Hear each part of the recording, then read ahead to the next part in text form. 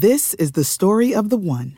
As head of maintenance at a concert hall, he knows the show must always go on. That's why he works behind the scenes, ensuring every light is working, the HVAC is humming, and his facility shines. With Grainger's supplies and solutions for every challenge he faces, plus 24/7 customer support, his venue never misses a beat. Call quickgrainger.com or just stop by. Grainger, for the ones who get it done. When you need mealtime inspiration, it's worth shopping Kroger, where you'll find over 30,000 mouth-watering choices that excite your inner foodie. And no matter what tasty choice you make, you'll enjoy our everyday low prices, plus extra ways to save, like digital coupons worth over $600 each week. You can also save up to $1 off per gallon at the pump with fuel points. More savings and more inspiring flavors make shopping Kroger worth it every time. Kroger, fresh for everyone. Fuel restrictions apply. This is a podcast from Minute Media.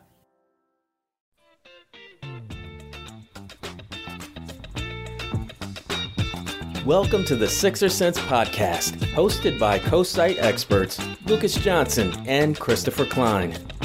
Hey everybody, welcome back to another episode of our podcast. I'm Lucas, I got Chris and Uriah here. And guys, the season is officially underway. We're back to NBA basketball. Even though it was a shortened offseason, it was way too long. And the Sixers, they've already got their first win. But before we get into that, guys, how are we doing so far? Doing well. Doing great. Had my first clubhouse meeting last night after the game. I was able to invite someone in. She's from Australia, and she was talking to me about Ben Simmons and her opinion, which might surprise a lot of people. She thinks that the native land is a little ashamed of Ben, of how he's been acting. But I'm just gonna save that for the rest of the pod. So yeah, Simmons is in some hot water right now. Well, we'll definitely get into Ben in a little bit. But Chris, how about you take it away for us? Sure. So we're gonna start off with the Pelicans game. That was the Sixers season opener on the road against New Orleans on Wednesday night. Obviously, no Zion Williamson, so not exactly a full-strength matchup. No Ben Simmons on Philly's side, which we'll talk about more in depth later. But a 117-97 victory for the Sixers. They had 4 players score 20 or more points, which is, I believe, the first time that has happened in a season opener in a long time. So a pretty good all-around game, Lucas. What was your opinion, though, of the starters? What did you see from that group? Well, let me start with the good. The good is, of course, Joel Embiid. Guys, let me tell you something. He is moving like he's 6'8", not 7 foot. He looked nimble, especially before he had the little tweaker on his knee, which he is questionable for the next game, but we hope that he is healthy and fine. But he was moving like a guard. He was getting pump fakes, mid-range jumpers, Euro stepping to the layup line, getting right past a big, humongous guy like Jonas Valanciunas.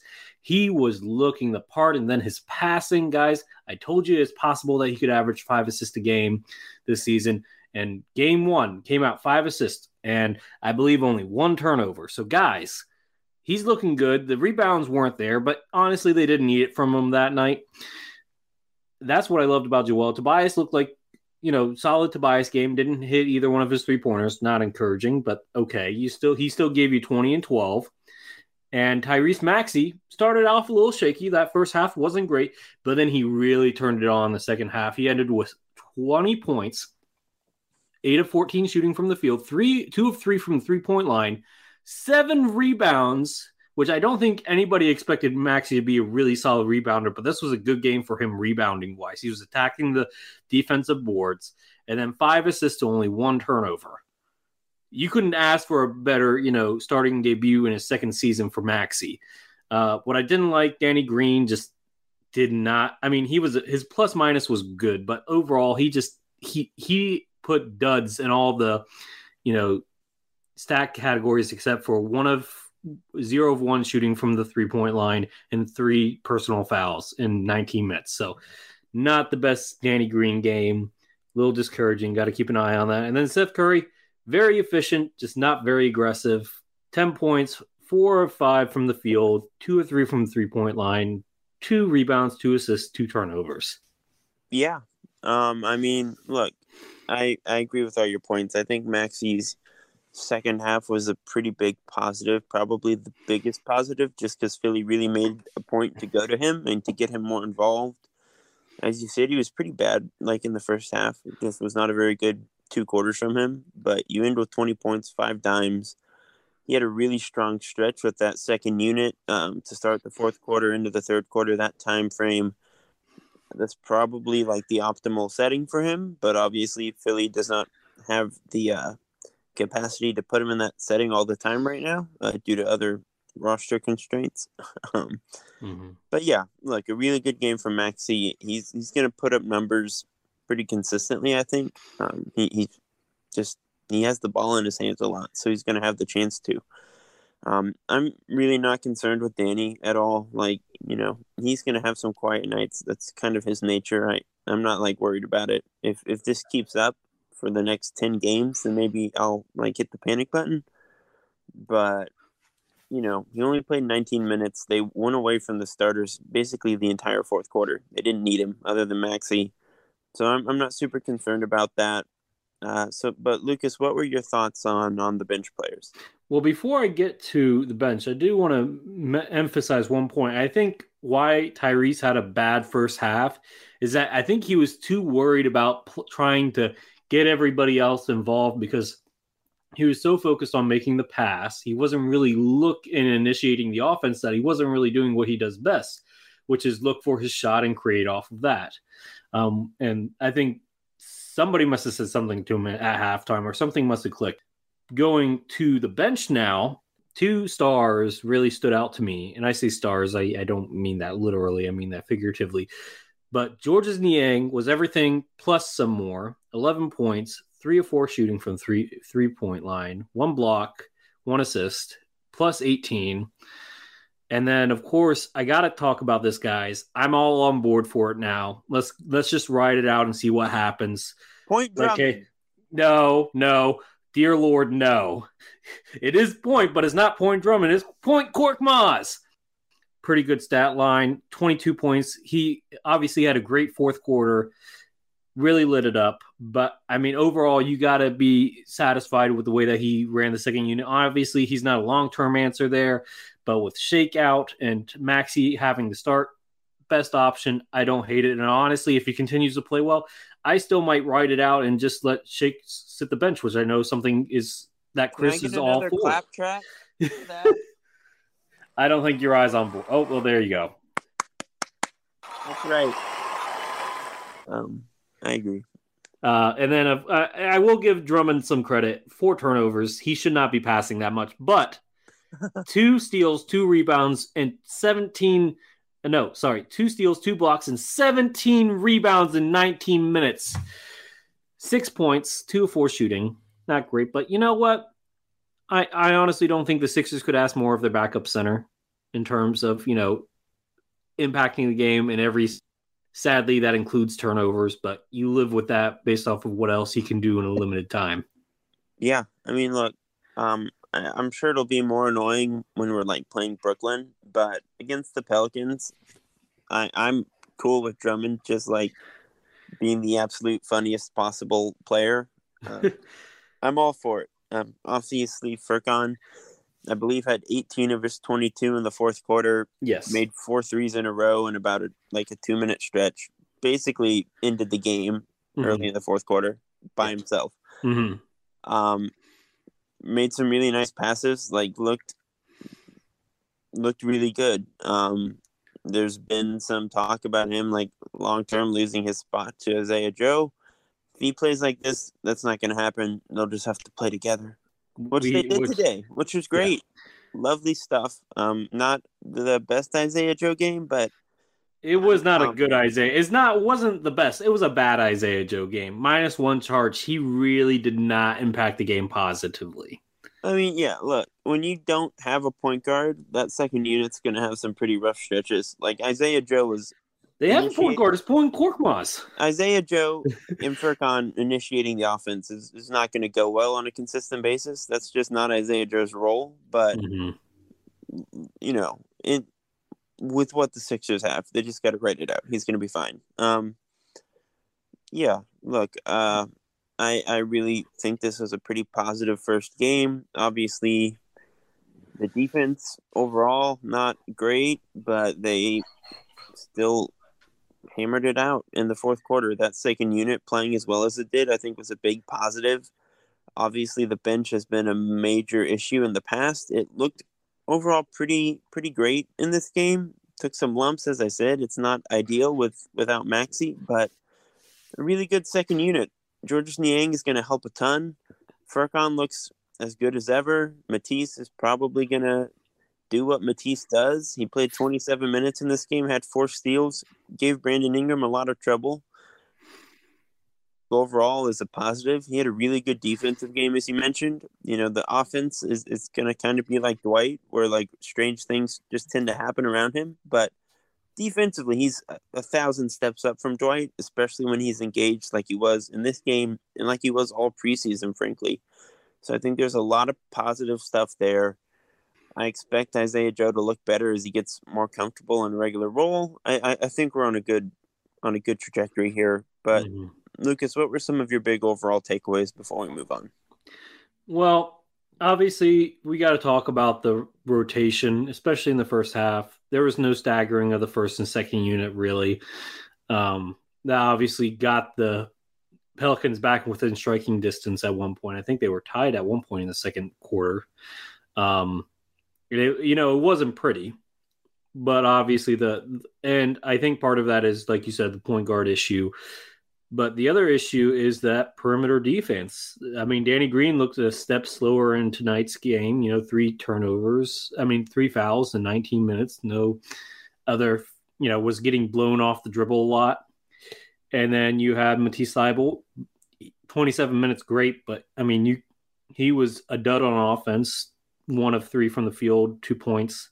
And that was off of a very nice pass from Drummond. That was probably the best play from Drummond offensively, was that little dime pass to Thybulle. But in terms of like defense, and you highlighted it in your article that you put out this morning, perimeter defense is really going to be an issue if Tobias Harris and Danny Green are your 2 best perimeter defenders getting consistent minutes, because until Thybulle shows more on offense, you can't play him more than maybe 24 minutes a game, maybe. Yeah, he got 27, so yeah, Thybulle it's an played issue. 27 minutes. He played really great defense. He did. You could still feel that Ben was missing. Like, it's going to be a problem. It's clear that like Ben not being there is going to pose issues. I don't think there'll be a bad defense. They still have Joel, and they do still have Thybulle. And Drummond's not a scrub. Yeah, there'll be a passable defense, but they aren't going to be the number 2 defense in the league again if Ben's not back. I would suspect they'd probably be somewhere in between like the 8 to 12 range defensively, which is still really good. But I don't think it's going to be much better than that. Yeah, I think that's fair. Obviously, we've talked about point Furkan and stuff. Doc can still have other avenues to initiating the offense. Joel, Tobias, Seth, and Maxey should not all be on the bench at the same time, ever.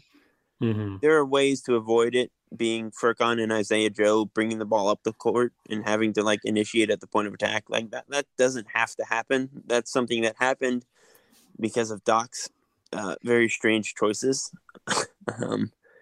So there are ways around that issue too, but obviously, without any healthy point guards other than Tyrese, there are just going to be some lumps. That's natural. They looked pretty good in spite of it. On Wednesday, we'll see how they fare against Brooklyn. Doesn't seem like Ben's going to play in that game.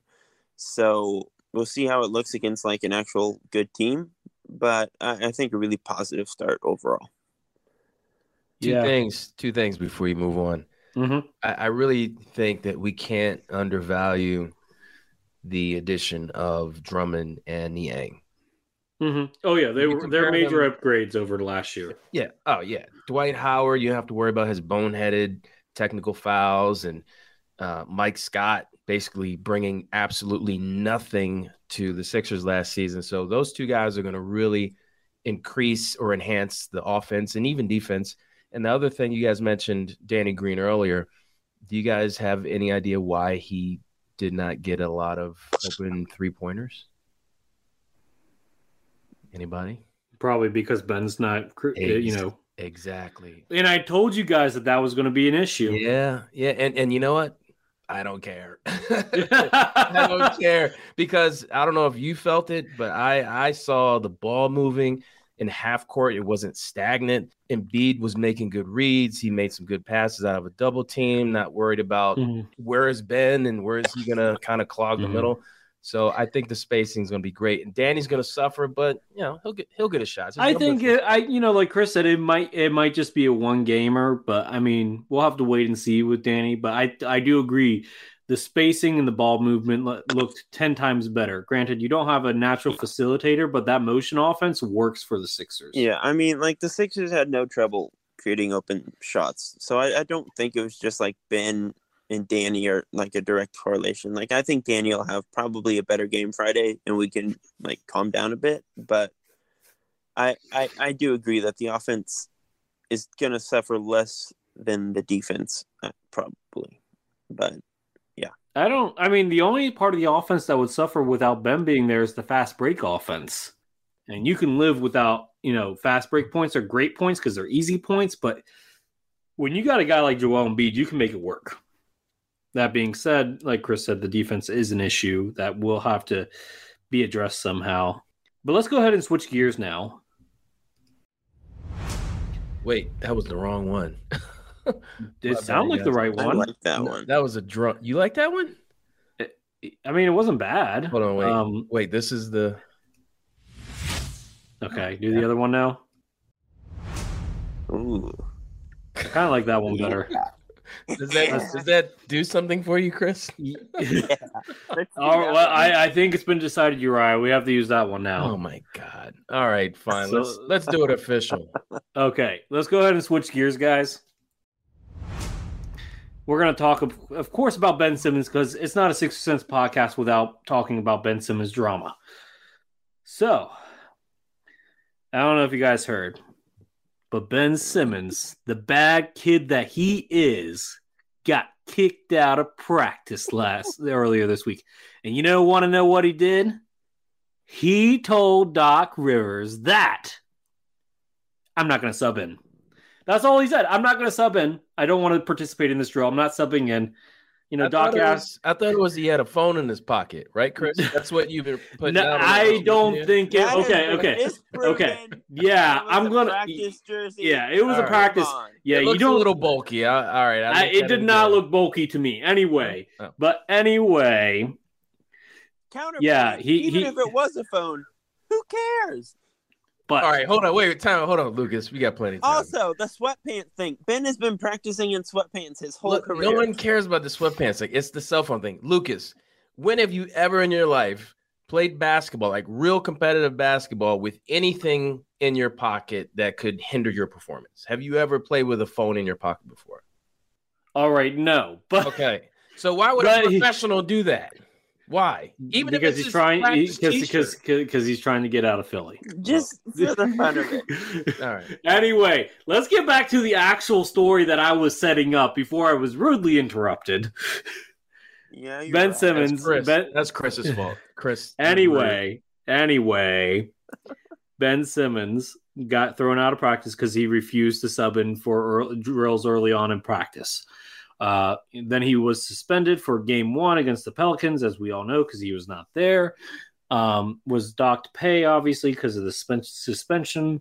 As far as I am aware, he has not received any money since returning to the team, and all fines and penalties have been applied to the salary that is in escrow.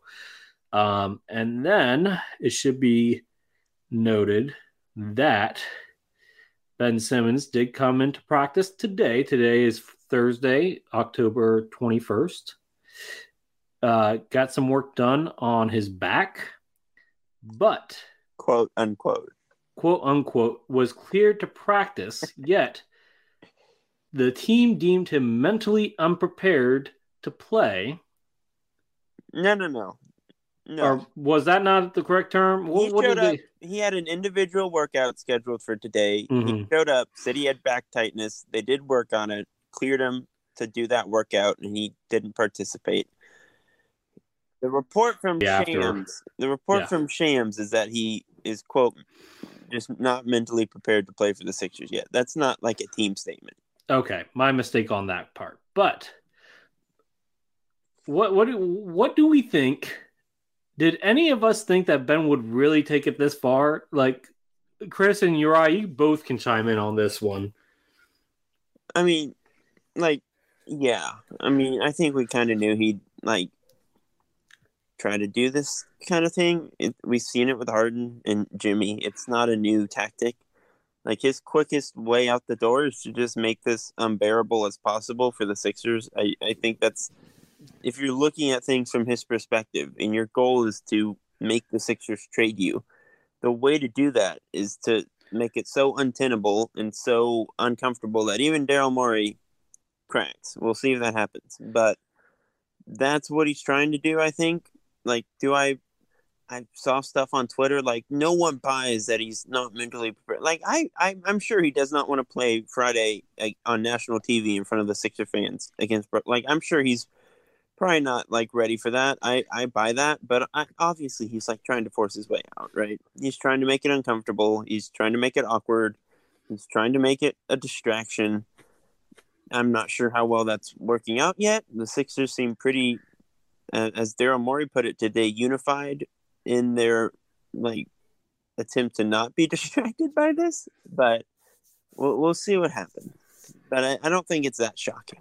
I did not predict that a player like Simmons would fake COVID and fake a back injury. Oh, okay. All right. Okay. Ramona Shelburne, guys, it's not me. And I'm rolling with did not Ramona. report that. Okay, Ramona she reported that teammates suspected that he would try. Yeah. So why would she put it in the article if she didn't feel it was credible? Why would she put it out there? I'm not saying that it's not credible that the teammates suspected that. We're saying it's credible. It's inaccurate to say that he actually faked it. It's not incredible to say that his teammates suspected it. Okay, well, if his teammates suspected it and they've been playing with him for years, then I'm just going to go with what they assume, right? Because they work with the guy every day. But here's my point, all right? I didn't expect that. I didn't expect to get to this point. But I did see this day coming where he would not fit.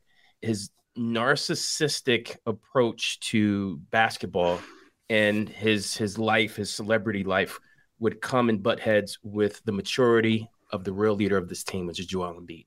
So I saw this day coming. That's why I wrote in August of 2020, I said trade Simmons now because he has value.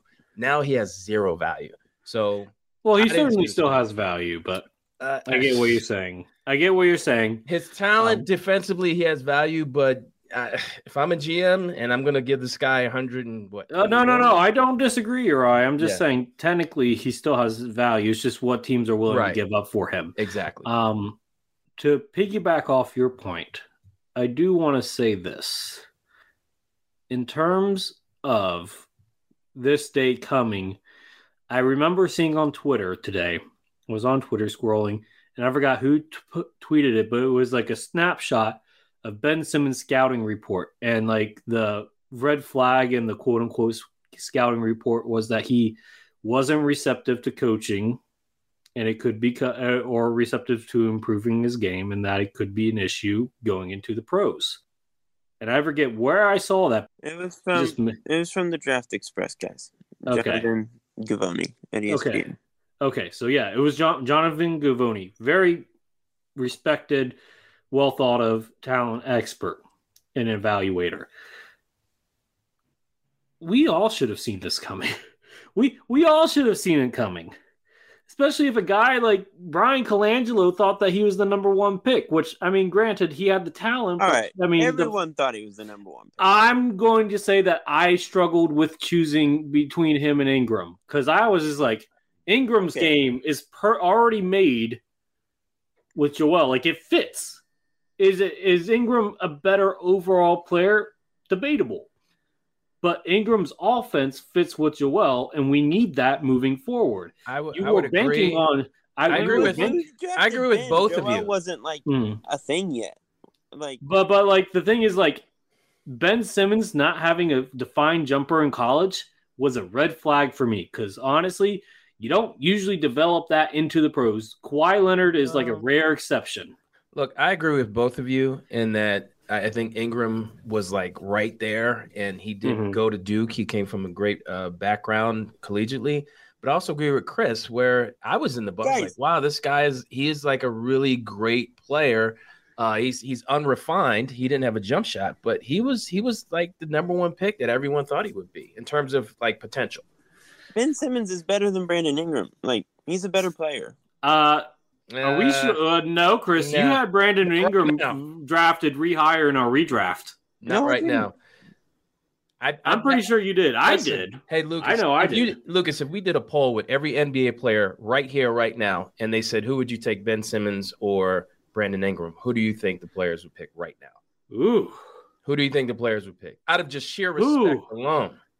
If we're talking about respect. The player votes for All-Stars are generally pretty embarrassing. Like, I don't know if we can, like, take the player. Well, no. That's not what he's saying. He's just saying, who would you rather, like... Yeah, who would you pick? Who would you want on your team right now? Ben Simmons or Brandon Ingram? Luke, Chris? You would take Ben Simmons? Who's a better teammate or who's a better player? This team right now, I'll take Ingram. I'll be the bold one. I say I'll take Ingram. Because right now, they need a 3-level scorer that can create off his dribble. And Ingram can do that. And Ingram's not bad defensively. He's scrawny, but he is not bad. He is above average defensively. Solid playmaker, 3-level scorer. He just needs to find that next gear. But he has shown each and every year development. So I would not be surprised if he did find that next year. Well, like if Ben didn't want to trade and we're in normal times right now, I'd still take Ben. Like literally the best defensive duo in recent history. Like, I think we're kind of underselling that. That's why you traded Scotty Barnes for him for your fantasy team, right? The audience, the offense can be sort of problematic. He avoided that one. Literally two of the best defenders of all time, like in recent history. Two very good defenders. It's like, I don't think we can undersell that. I'm not saying that we shouldn't, but at the same time, Chris, the defense isn't what's lost them the second round the past 4 seasons. 3 out of the past 4 seasons, because there was the first round exit without Ben. But it was the offense. Being able to minimalize Ben Simmons on offense has allowed teams like the Celtics, like the Raptors, and like the Atlanta Hawks to beat the Sixers each and every time. Celtics series, they don't even get there without Ben. Ben won them the Miami series. Raptors series, Ben was pretty good. Like, Ben was not the issue there. The issue there was Kawhi Leonard. Ben had a really good series. He wasn't the defining factor, but his offense he disappeared. He was averaging what, like 15 points a game that series? He disappeared. Yeah, not great. He was not very effective. That's fine. He has never collapsed like he did against the Hawks. Until the Hawks series. That was like a new low. Literally the worst team that they faced out of those 3 teams, though. Okay, but the Hawks are good. Like, they're good, but they were the worst team out of those 3. One won a championship. The other one pushed LeBron James to what, a game 6 or 7? 7, yeah. Game 7, yeah. So, and then Atlanta, granted, I would say that if Trae Young did not get injured, they might have. I will say this: if Trae Young didn't get injured, that series might have turned out differently. Just gonna say that. Yeah, look, obviously he sucked against the Hawks, and now we're in like the dark place. But I don't really know what we were talking about before that. Okay, well, we were talking about do we see it getting to this point? But let me ask you this other question regarding these 2 incidences in the past like 3 days. So, at this point, what do we anticipate happening as things have gotten progressively worse? What do we think is going to happen next? Do we think he's going to play? Or do you think they're going to quietly ask him to, like, stay away, please, for the love of Christ, stay away from our team. We'll pay you, just stay away. Yeah, I mean, they're supposedly going to talk about it Friday morning. We're recording Thursday night. We'll see how that talk goes. Ben is listed as doubtful for Friday night against the Nets on ESPN at home in prime time. He's not playing in that game, folks. I'm personally gonna just say he's out. I'm gonna confirm it now with no sources. I'm just telling you he's not playing. Chris, if he's out, you cannot. If he does play, you cannot ask me to trade Evan Mobley again this season. If he plays, I'd take Ben over Mobley. Okay. Look, yeah, he's not going to play against Brooklyn. He's probably not going to play anytime soon. It just seems like we're going to keep having these little incidents pop up for a while. He's like the report from Shams before the report from Woj about the meeting tomorrow morning was that he's going to be out for an indefinite number of games. Yeah. Now he's doubtful for Friday. I think the indefinite number of games is probably where we're going to end up after Friday morning. Yeah, Shams is pretty plugged into Ben's camp, and Woj is pretty plugged into the Sixers camp, so we get two differing opinions for sure. So yeah, I predict, and I'm just going to keep it simple and short. I predict the league is going to have to get involved. I think Adam Silver is going to have to step in But the thing is, Adam Silver doesn't even know what to do. He stated that on his recent press, appearance. He's just saying that on camera. He's not going to tip his cards. But eventually, this is going to impact the owners and the CBA. He said that like there's no one fix in this in the CBA because holdouts are always going to happen. Just because he says that at the time doesn't mean he's going to have to avoid resorting to. I mean, I hope that you're right, but I hope that you're right, Uriah. But I kind of trusted him on his word on this. Like he does not want to touch this with the 10-foot pole. I agree that the league might look into it and levy some fines if Ben keeps it up, but they can't force Ben to go out on the floor. They're not gonna hold him at gunpoint and say go play. Right, they can't make Ben play. I mean, they could say that, or you're indefinitely suspended from the league, regardless of trade. Sure, and if all salary is suspended thereof. But they could do are that. They actually allowed to do that? That would be called that is something that would be caught up in arbitration. But you know what? Until it's figured out in arbitration, he's not getting that money. I just don't think any of us know enough about the CBA to actually. You know what? Maybe we need to get Keith. Not Keith Pompey, our friend of the podcast, Keith Smith, because he's a cap expert. We could ask him, but I don't even know if we could get him on the show. Keith, if you're listening, please come on our show and answer our questions about the cap. Otherwise, I mean, we're just going to be kind of in the dark. I mean, unless Bobby Marks wants to come on. Bobby Marks, if you're listening, please come on our podcast. We very much appreciate you answering our questions about the cap. Yeah, I mean, look, end of the day, basically, we're waiting to see who calls who's bluff still, right? Ben is going to keep being a pain in the butt until he's traded. Morey is saying, I'm willing to wait 4 years to resolve this. And that kind of gets us into our next point, right? Yeah, let's switch gears.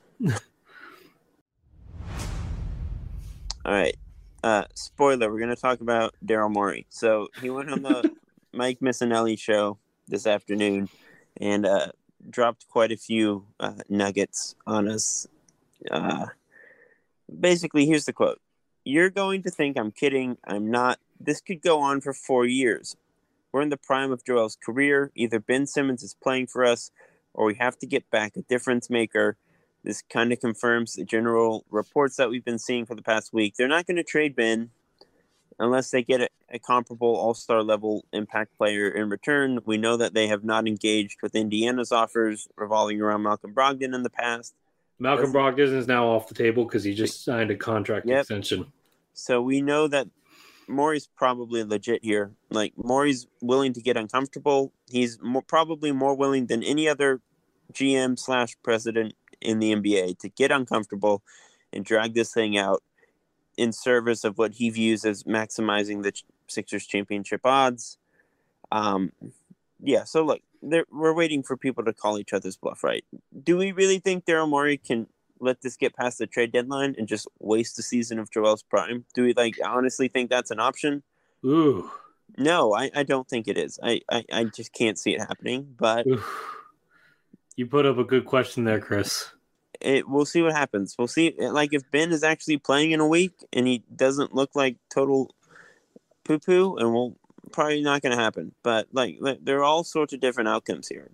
But I don't know how you can let this get past the trade deadline. We're going to talk about what Joel has said. It just seems too far gone. But I'll let you give your thoughts here. What was your opinion on that comment, Lucas? Where do you think we're at now? I mean, Daryl Morey's a PR darling. He's going to say what he wants everybody to think. Now, to your question, that wasn't on there, but it really stirred my interest. Do we think Daryl's going to let this go past the trade deadline and waste a year of Joel's prime? That is the $1 million question.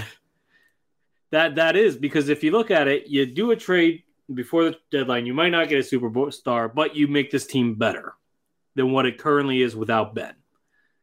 But if you hold out for, let's say, a guy like Damian Lillard might be more willing to, come out, because let's face it, the Portland Trail Blazers look bad.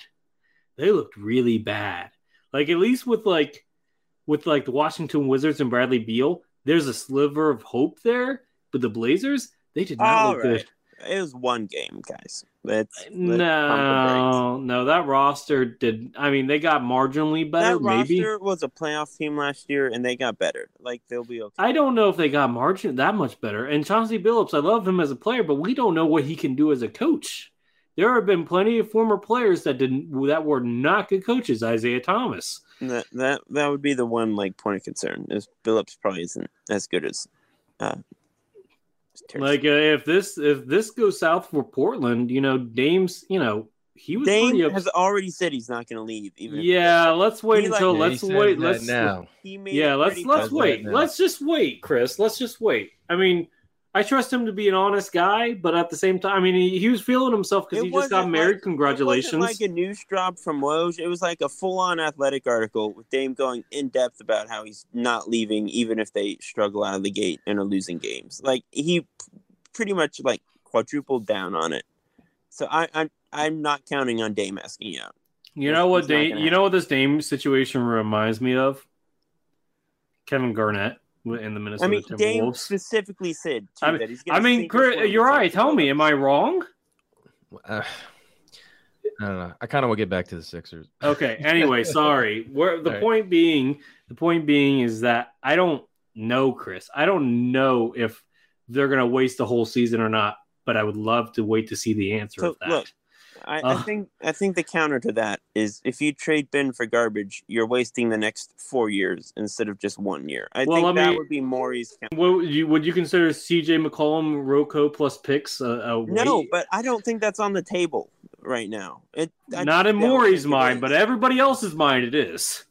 I don't think it's in Portland's mind. I don't think it's on the table. It should be. We can argue if it should be. I don't think it is. Harden, guys, just to let you know. Stephen A. Smith. Yeah, he's like, Daryl Morey's just waiting there in Philly. Stephen A. Smith is always right about it. It's not impossible. Let's think about this. James Harden will be a free agent. They could do a sign and trade that sends Ben to Brooklyn and James to the Sixers. And I mean, granted, it's not the ideal trade for the Nets, but you get Ben plus assets back, young players plus picks. Like, you get to restock your picks a little bit. James Harden's not leaving. Damian Lillard's not leaving. Bradley Beal's probably not leaving. What about here? Let me throw a dark horse. Let me throw a dark horse here out you guys. Let's just say, for all intents and purposes, the Utah Jazz start out slow. That core of Donovan Mitchell and Rudy Gobert have been together for a very long time. Rudy Gobert is untradeable. He's on a max contract and he's a 30-year-old center. They're not going to be able to move him for equal value. Yeah, they would. You throw the sink, the kitchen and the whole sink, everything, and Donovan Mitchell is asking out because he does not like the direction of of the Jazz. Guys, the Jazz were the number 1 seed last year. I'm just saying. How are they going to... And they lost. They're going to bottom out? And they lost. Yeah, and if they're in the luxury tax. And if they lose again, I see where you're going with this, Lucas. I wouldn't be surprised if D. Mitch or Zach LaVine. The Bulls barely scraped by a win against the Pistons. You gotta give them time. They just got together. Give them time. I'm not stop making proclamations after one game. I'm just saying. Let's just think about it. But anyway, for his overall, I believe him at face value. I think they're, we'll have to wait and see. But I'm more interested in the second question that you asked. But anyway, that's my thoughts on it. All right. So let's just talk about what Joel said. He said, quote, "At this point, I don't care about that man, honestly. He does whatever he wants." Now, there has been some debate as to whether he said, "I don't care about that man," or "I don't care about that, man." You guys doesn't matter. Take it in whatever direction. I think it's a pretty significant difference. Oh my God! I don't care about that. You're really going there with this, Chris? No. It doesn't matter because it doesn't matter where the comma is there because the next sentence he says he does whatever he wants. Listen, guys, listen to me. So I was listening to the Ricky, and they were talking about how there was a fan in the stands that emailed Spike. The fan was saying that in the preseason, the starters were sitting out and Joel was sitting in the stands, and the players were like just letting loose language that they probably wouldn't do any other time, but they're so frustrated. So someone brought up Ben Simmons, and this is the words of the person that was in the stands, and Spike said this on the Ricky. You can listen to it yourself. They were saying the language like, "Oh, that man, if he comes here, he needs to sit over there, or he's not invited here." So that language, this was reported last week. And then he used that language again. So I wouldn't be surprised if he was directing that. Hey, guys, a fan email from Spike is not like the most credible source. But is it coincidence that he actually said that in the press conference? I don't care about what that, man. Fan in Philly would want to do harm to Ben Simmons? I can't think of one. I can't think of a single one. Guys. Not me. Guys. Not me. Come on. Okay. Anyway, I get your point, Chris, here, but I think it's pretty... There was no pause when he actually said it, because I listened to the live clip. There was no comma pause. There was before the man. The pause came after. The quote-unquote comma came after. That's the honest truth there. And the other thing that we didn't have in here that I want to bring up, he's like, we're not in charge of babysitting. Yeah. You're talking about your teammate talking about having to babysit him? Nah. This statement plus that? Yeah. Nah, Chris. Joel's done. I'm not arguing... opposite this. I was just saying there's been controversy. Obviously, that's insignificant. Yeah, your controversy. You brought that. I've never heard that anywhere. Yeah, I haven't seen that either yet, Chris. Because I'm on the site Twitter account more than you all, I guess. Okay. Shots fired. Look, obviously, if we're talking about like mending the situation so that Ben feels comfortable, quote unquote, comfortable enough to play again, I don't know if Joel is helping the cause. I'm not criticizing Joel. I think it's great. I think his honesty is quite refreshing. I'm praising him for it. But this is like nail in the coffin stuff. Like this is not going to help things get better. Yep. And I wrote about it the next day, and I was just like, guys, this is the end of this. There's no fixing this relationship. It is done. It is more done than Shaq and Kobe. It is more done than any other dynamic duo that had a bad fall. Ray Allen and the rest of the Boston Celtics. Wait, save that. That's coming up soon. Oh, that's right. You're absolutely right. It is coming up soon. Yeah. So the question was like, what came to mind when we first heard this quote? I was happy. That, like Chris said, I was happy that he said this because you know what? Everybody was feeling this. I don't care who you are. I don't care if you're that one Ben Simmons fan that was waiting out in the parking lot hoping for an autograph. You were waiting for Joel Embiid to say this. You were waiting to hear him say this. And guys, I talked about this weeks ago. I was hoping that something like this would happen. I was hoping for it. And it happened. And it made me feel not only validated, but satisfied. Because guess what? We're getting honesty now. Joel's done. He's done playing PR nice. He's done. And it's wonderful. So it's good for our basket. It's good for our jobs, but obviously not good for our team. But good. You know what? No, it is good for the team because he's speaking what the team's thinking. Joel's he's the leader. PR skills have never been very strong. His what skills? PR has never been a PR guy. So I remember what first came to mind for me was, I guess it was maybe 3.5 years ago. I remember it like yesterday. It was a Saturday morning. I was walking my dog, and I called into the radio station, and Eitan Shander was on 97.5 at the time. Right now, he has his own show. Shout out to Eitan.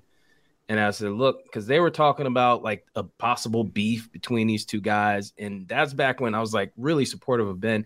I said, Eitan, you guys got to stop bringing this up. We don't want this to be another Shaq and Kobe thing. And he's like, oh, you're right. I understand that, but we got to. And I remember I was like, I really want this to work out. I don't want this to be in like Shaq and Penny because they had such promise.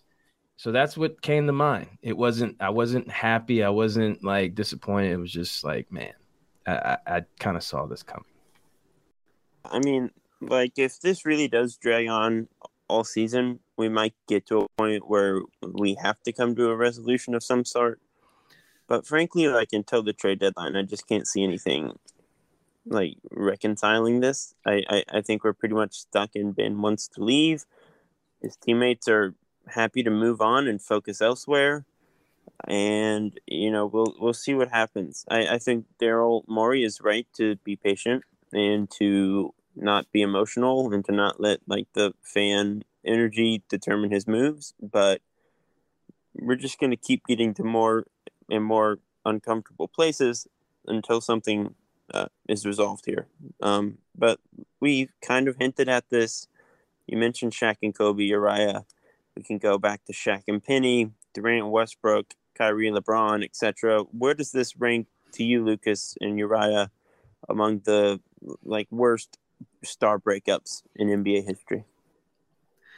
It's difficult because obviously Ben is not on the same star level as some of these other guys. But honestly, I could see this being a long-term grudge. Like Kobe and Shaq got over it after they weren't teammates anymore. And I don't think the main issue, the reason why Shaq left wasn't because of Kobe, is because the late great Jim Buss didn't want to pay him what he thought he was worth, and then he got traded. He asked for traded so that he could get paid, and he did by the Miami Heat. Penny and Shaq just left. That was a harsh breakup. That was just Shaq giving up on that team.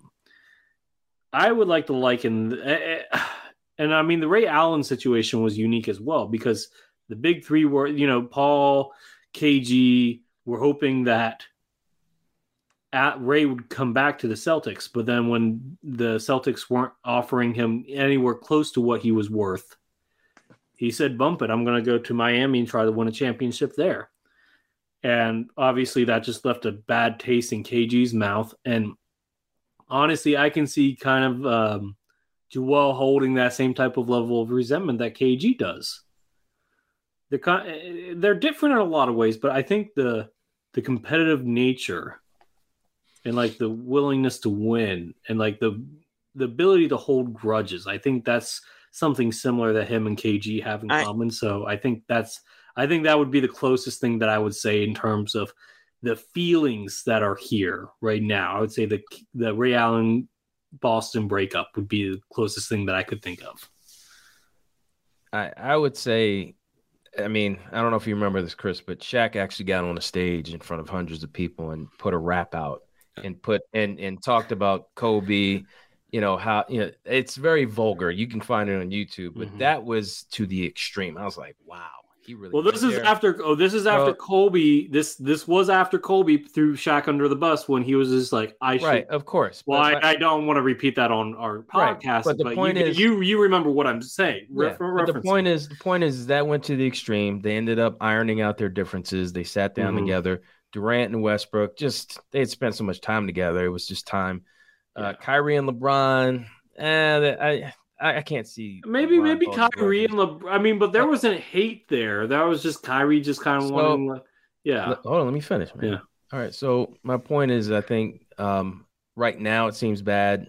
Maybe it can be mended 10 years down the line, but it's up there. I'd say it's above. I think the relationship is it's a little bit worse than Kyrie and LeBron and Durant and Westbrook. I think these guys are going to hate each other for a while. See, I really don't think there's that much resentment. I think Embiid is clearly annoyed and he's done with this whole thing, but I don't think he's going to hold a grudge like Lucas said. I just don't get that feeling from Joel. He did say, I don't care.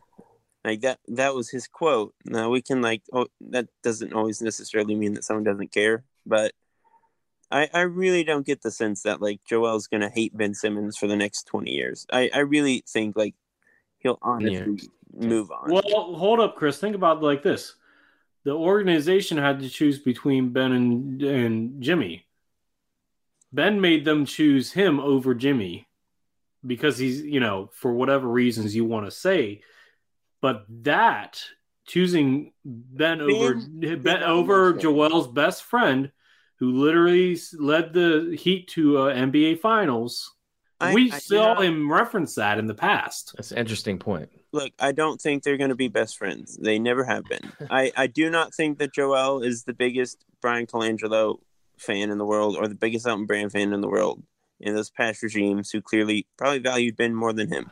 That has obviously changed with Morey. I don't disagree that Joel probably has problems with how this is played out. I honestly just don't think he's going to care for much longer. Like, as soon as Ben is gone and we have, whether it's CJ McCollum, Karis LeVert, whoever the heck replaces him, I think we forget about it pretty quickly. I don't think we're going to have Joel talking about Ben in press conferences after he's traded, throwing shade at him. I just don't think it's that kind of relationship. Like, Kyrie and LeBron, like, Kyrie did not like LeBron. Like, that was the reason Kyrie had issues for whatever reason with LeBron. I don't think that's the same thing here. I think it's Ben just like breaking down and wanting out, and Joel just kind of being along for that ride. I don't think it's Joel and Ben coming to blows, and that's why Ben is asking out. Like, that's just not what's happening here. Kyrie asked out because he didn't want to play with LeBron. I don't think it's that kind of situation. I mean, I don't know, man. It's a difficult thing to really kind of read for sure about how everybody feels about this. But let's go ahead and switch gears. Whoa. Was that the old one? Oh, my goodness. Fine. Gosh. That thing is so loud, man. It's not that loud, at least not in my headset. I'm wearing headphones, and that thing is like hurting my eardrums. But let me try it again. I'll try it again. It's like going to an IMAX theater. You get the full Sonic experience. All right. So, pause for a second, Uriah. I did not get a chance to. Is this like a tweet? Is this like a video, or is this like a thing with Emmanuel Ocho's statement? It's. I can read it. Okay, thank you. So I'll just be like, hey, Uriah's. I'm actually gonna just let you get this last part here, Uriah, because you don't have a question of the week or anything. Okay. So you can have this last part. You are so gracious, man. I'm a generous God king, according to Xerxes. All right. Xerxes. Do you not remember 300? I do remember 300. He's like, I am a generous God king. Yeah. That's one of my favorite movies, by the way. It's a good one. Yeah, it's very good. So, all right, basically, Emmanuel Acho. How do you say this guy's name? Yeah, it's Emmanuel Acho. Acho. Sam Acho's on ESPN, his older brother. Right. He said he had a quote about Ben Simmons, and he's trying to basically come to his aid and give his perspective in terms of how Ben should feel slighted by the organization. And he quoted as, parable, whatever. The child who is not embraced by the village will burn it down to feel its warmth. He's talking about how Ben Simmons was never given or accepted by the fans or accepted by his teammates. And, that's his opinion. That's his opinion. So I guess the question for you guys is, how do you feel about that? Do you think that the fans slighted him, that the coach slighted him? I mean, what do you guys think? Okay, I'm going to answer this first. That's bullshit. You know how much the fans put up with his non-shooting? Like, every time he made a three-pointer, the fans got up, went crazy. But like you said, 1,000 death by 1,000 is low. But no, I'm not done yet, Chris. I'm asking something about that specifically. Okay, go ahead. Yeah. Okay. Is putting up with his not shooting the same as embracing him? Is that the same thing? Ooh. Okay. No, well, the thing is, he did mention, Chris, like the unconditional part. Like, basically, your teammates and the fans should unconditionally accept you, and I think that's the word that really brings out like the whole point of this conversation. Okay. Well, then I will say probably not unconditionally in the sense of the term that everybody expected him to do more. His fans, his teammates saw what he could do in practice. The fans saw the offseason workouts, the preseason games, preseason shooting sessions. We all expected more. We embraced who he was at the time, but we also hoped for more. Right. So in that sense, no, I don't. I guess you could say that we didn't fully embrace him for who he is. But to be fair, he showed us that he could be more. He just refuses to do so for whatever reason. So I guess in that statement, no, the Sixers, the fan base, the city, all of that did not fully embrace him for who he was because we expected more, because we saw the potential for more. I definitely had Chris in mind with this quote. So, Chris, do you think that Ben Simmons has the right to burn down the village to feel the warmth? Yeah, no. Like, okay. All right. I would go crazy if he was like, well, actually, he has a point. Look, I mean, from all the reporting that we've seen on this Ben thing, some of it is probably true. Some of it's probably just PR posturing from different agencies and teams. But it does seem like there's some level of like Ben not feeling as embraced by the organization as like Joel, for example. Like, it's clear that Daryl Morey has a much closer relationship with Joel than he does with Ben. Maybe that has rubbed Ben the wrong way. Whatever. But like, at the end of the day, like you said, Lucas, he has brought all of this on himself. Like, it's kind of hard to feel totally, completely bad for him necessarily, just because, like, he's here because of his own stuff. I don't have much to add to that. Clearly the fans have wanted Ben to succeed the whole time. It's never been a question of that. So I just don't think that's true. And mention about the Daryl Morey thing, you bring that up, but to be fair, Daryl Morey is always looking for the better co-star. We saw it in the Rockets when first he got James Harden, and then he got Dwight. Dwight was still in his prime-ish. Then he was like, Dwight's not good enough. We got to do something else. Let's get Chris Paul. They got Chris Paul. Chris Paul. Okay, injury problems. Let's see if we can get something better. Russell Westbrook. Fit's not there. Okay, and then that was the end of that story. But that was Daryl Morey had one of the longer tenures of a GM. Yeah. Like, I'm pretty sure like the only people that lasted him is like guys like Danny Ainge and what's the GM of RC Buford of the San Antonio Spurs. Like, there are very few GMs that last as long as Morey does. Yeah, I don't even think it's like the Harden thing. I think it's more of a fact like once upon a time, Brian Colangelo very clearly preferred Ben Simmons over Joel Embiid. Like, Colangelo, this is true. Yeah, Colangelo wanted to build around Ben. It was viewed probably in the front office at that time as Ben's team, and that has since changed pretty dramatically. And if that is a small part of the source of Ben's frustration, right or wrong, it would be pretty stupid. But if that's where Ben's head is at, then that's where his head's at. To be fair, until Morey got there, the GMs always catered to Ben. You think of Colangelo, you think of Brett Brown in his interim basis. You think of guys like even like let's take Brett Brown for example. He went and got a quality center in Rashawn Holmes and got a stretch five in Mike Muscala. Clearly a downgrade, but. That's hindsight. That's in hindsight. I mean, even during then, I think we all thought that Rashawn Holmes would be better than Mike Muscala in year 2, 3 years. I agree. Yeah. But point being, and then you got Elton Brand. Brings in Jimmy Butler, tries to make it work. Cool. Doesn't work. Instead of trying to, run it back a year and bring back one of the team's best three-point shooters in in franchise history in JJ Redick and a bona fide star in Jimmy Butler to win it all, they decided to cater to Ben and get Al Horford and Josh Richardson. Look, I think part of that's true, but I also think like Elton Brand was just incompetent. I think that's probably part of it too. Like I don't understand why everybody in NBA circles was like, "Oh, Elton Brand, he's so good. He made some good choices, but he made some very bad ones too." Like, he made several very bad ones. The Jimmy Butler trade was the only good thing he ever did. I think that Tobias Harris was a 50-50 on that one. It was until he gave him that contract. Okay, but that's separate than the trade.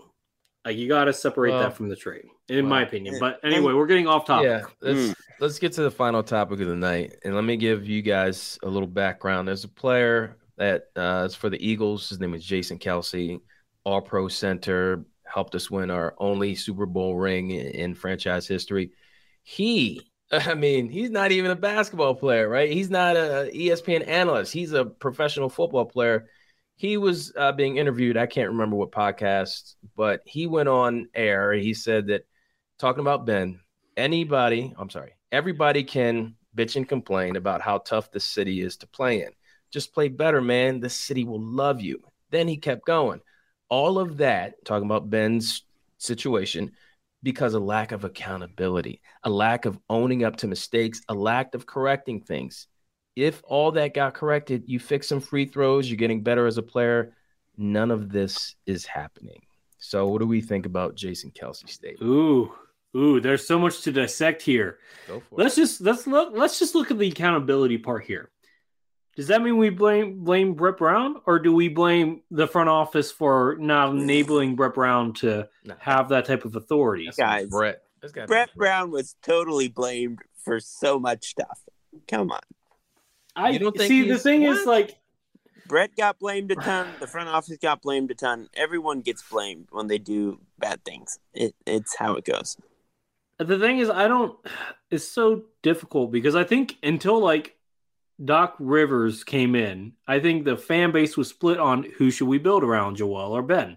Like, that was, I think that was a fair topic of debate. You think people were split between that in the for past a while, year and a half, 2 years? Maybe in the very beginning, but early on they were. Not recently. I would say probably since after the Raptor series, it's been in more Joel's favor. Yeah, I agree. But before the Raptor series, I think it's fair to say it was 50-50.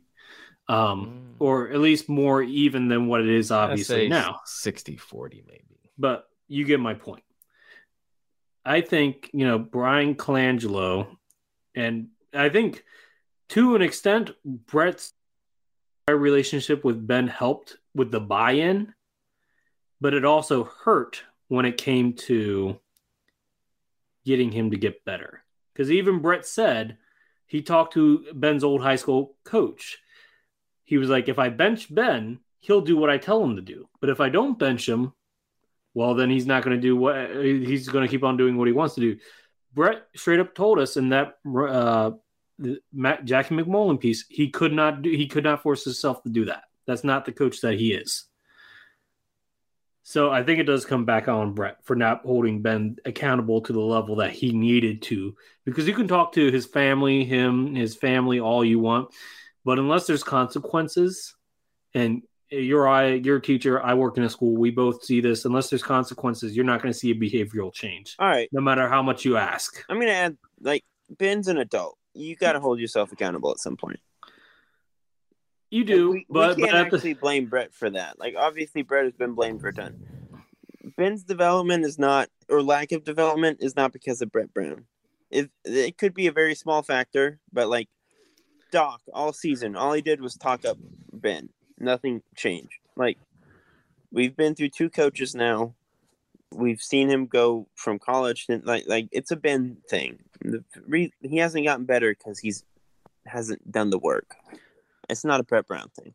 I don't think it's that he hasn't done the work. It's that he's not confident in himself. Wait a minute, Lucas. We gotta have empathy for him, though. Have empathy for him. So let me be nice to Ben. No, but seriously, listen. We had the former Sixers coach Jimmy Lynam on here, and he said it himself. He had dinner with the coach himself, Brett Brown, and Brett Brown dropped the news on him. Hey, I'm going to put Ben at point.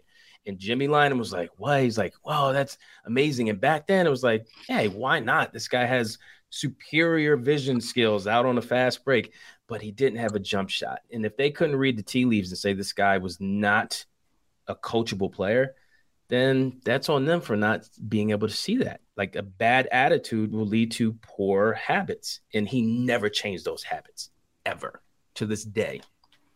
Maybe he'll change it when he's in Memphis or OKC, but not in Philly. No, it needs to be Sacramento. Put him in basketball purgatory. Yeah. Since 2006, guys. Since 2006. Yeah. Well, I think that pretty much wraps up our podcast here, Chris. So do you want to play us out, man? Sure. Yeah. Big weekend, I think, for a lot of us. My fantasy team is starting potentially 3 different Atlanta Falcons, so that's how my week's going to go. Did he say Falcons? I traded him Kyle Pitts. Oh, okay. It's a rough week as far as buys go. You're telling me, man. Gosh, unfortunate. But, yeah, big weekend. Dune came out. I'm going to go see that. That'll be exciting. I'm to all our... I don't know why I'm talking about Dune. To all our listeners, as always, thank you for tuning in to yet another episode of the Sixer Sense podcast. Of course, now that the season is back, we will have a lot of basketball to talk about, a lot of Ben Simmons stuff to talk about, I'm sure.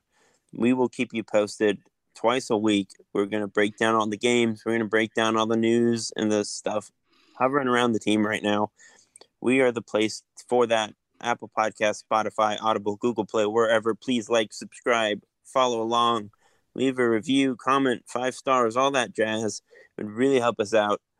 You can also follow along at our website, thesixersense.com, and follow us on Twitter at SixerSense. So until next time, God bless Furkan Korkmaz, and we will talk to y'all then.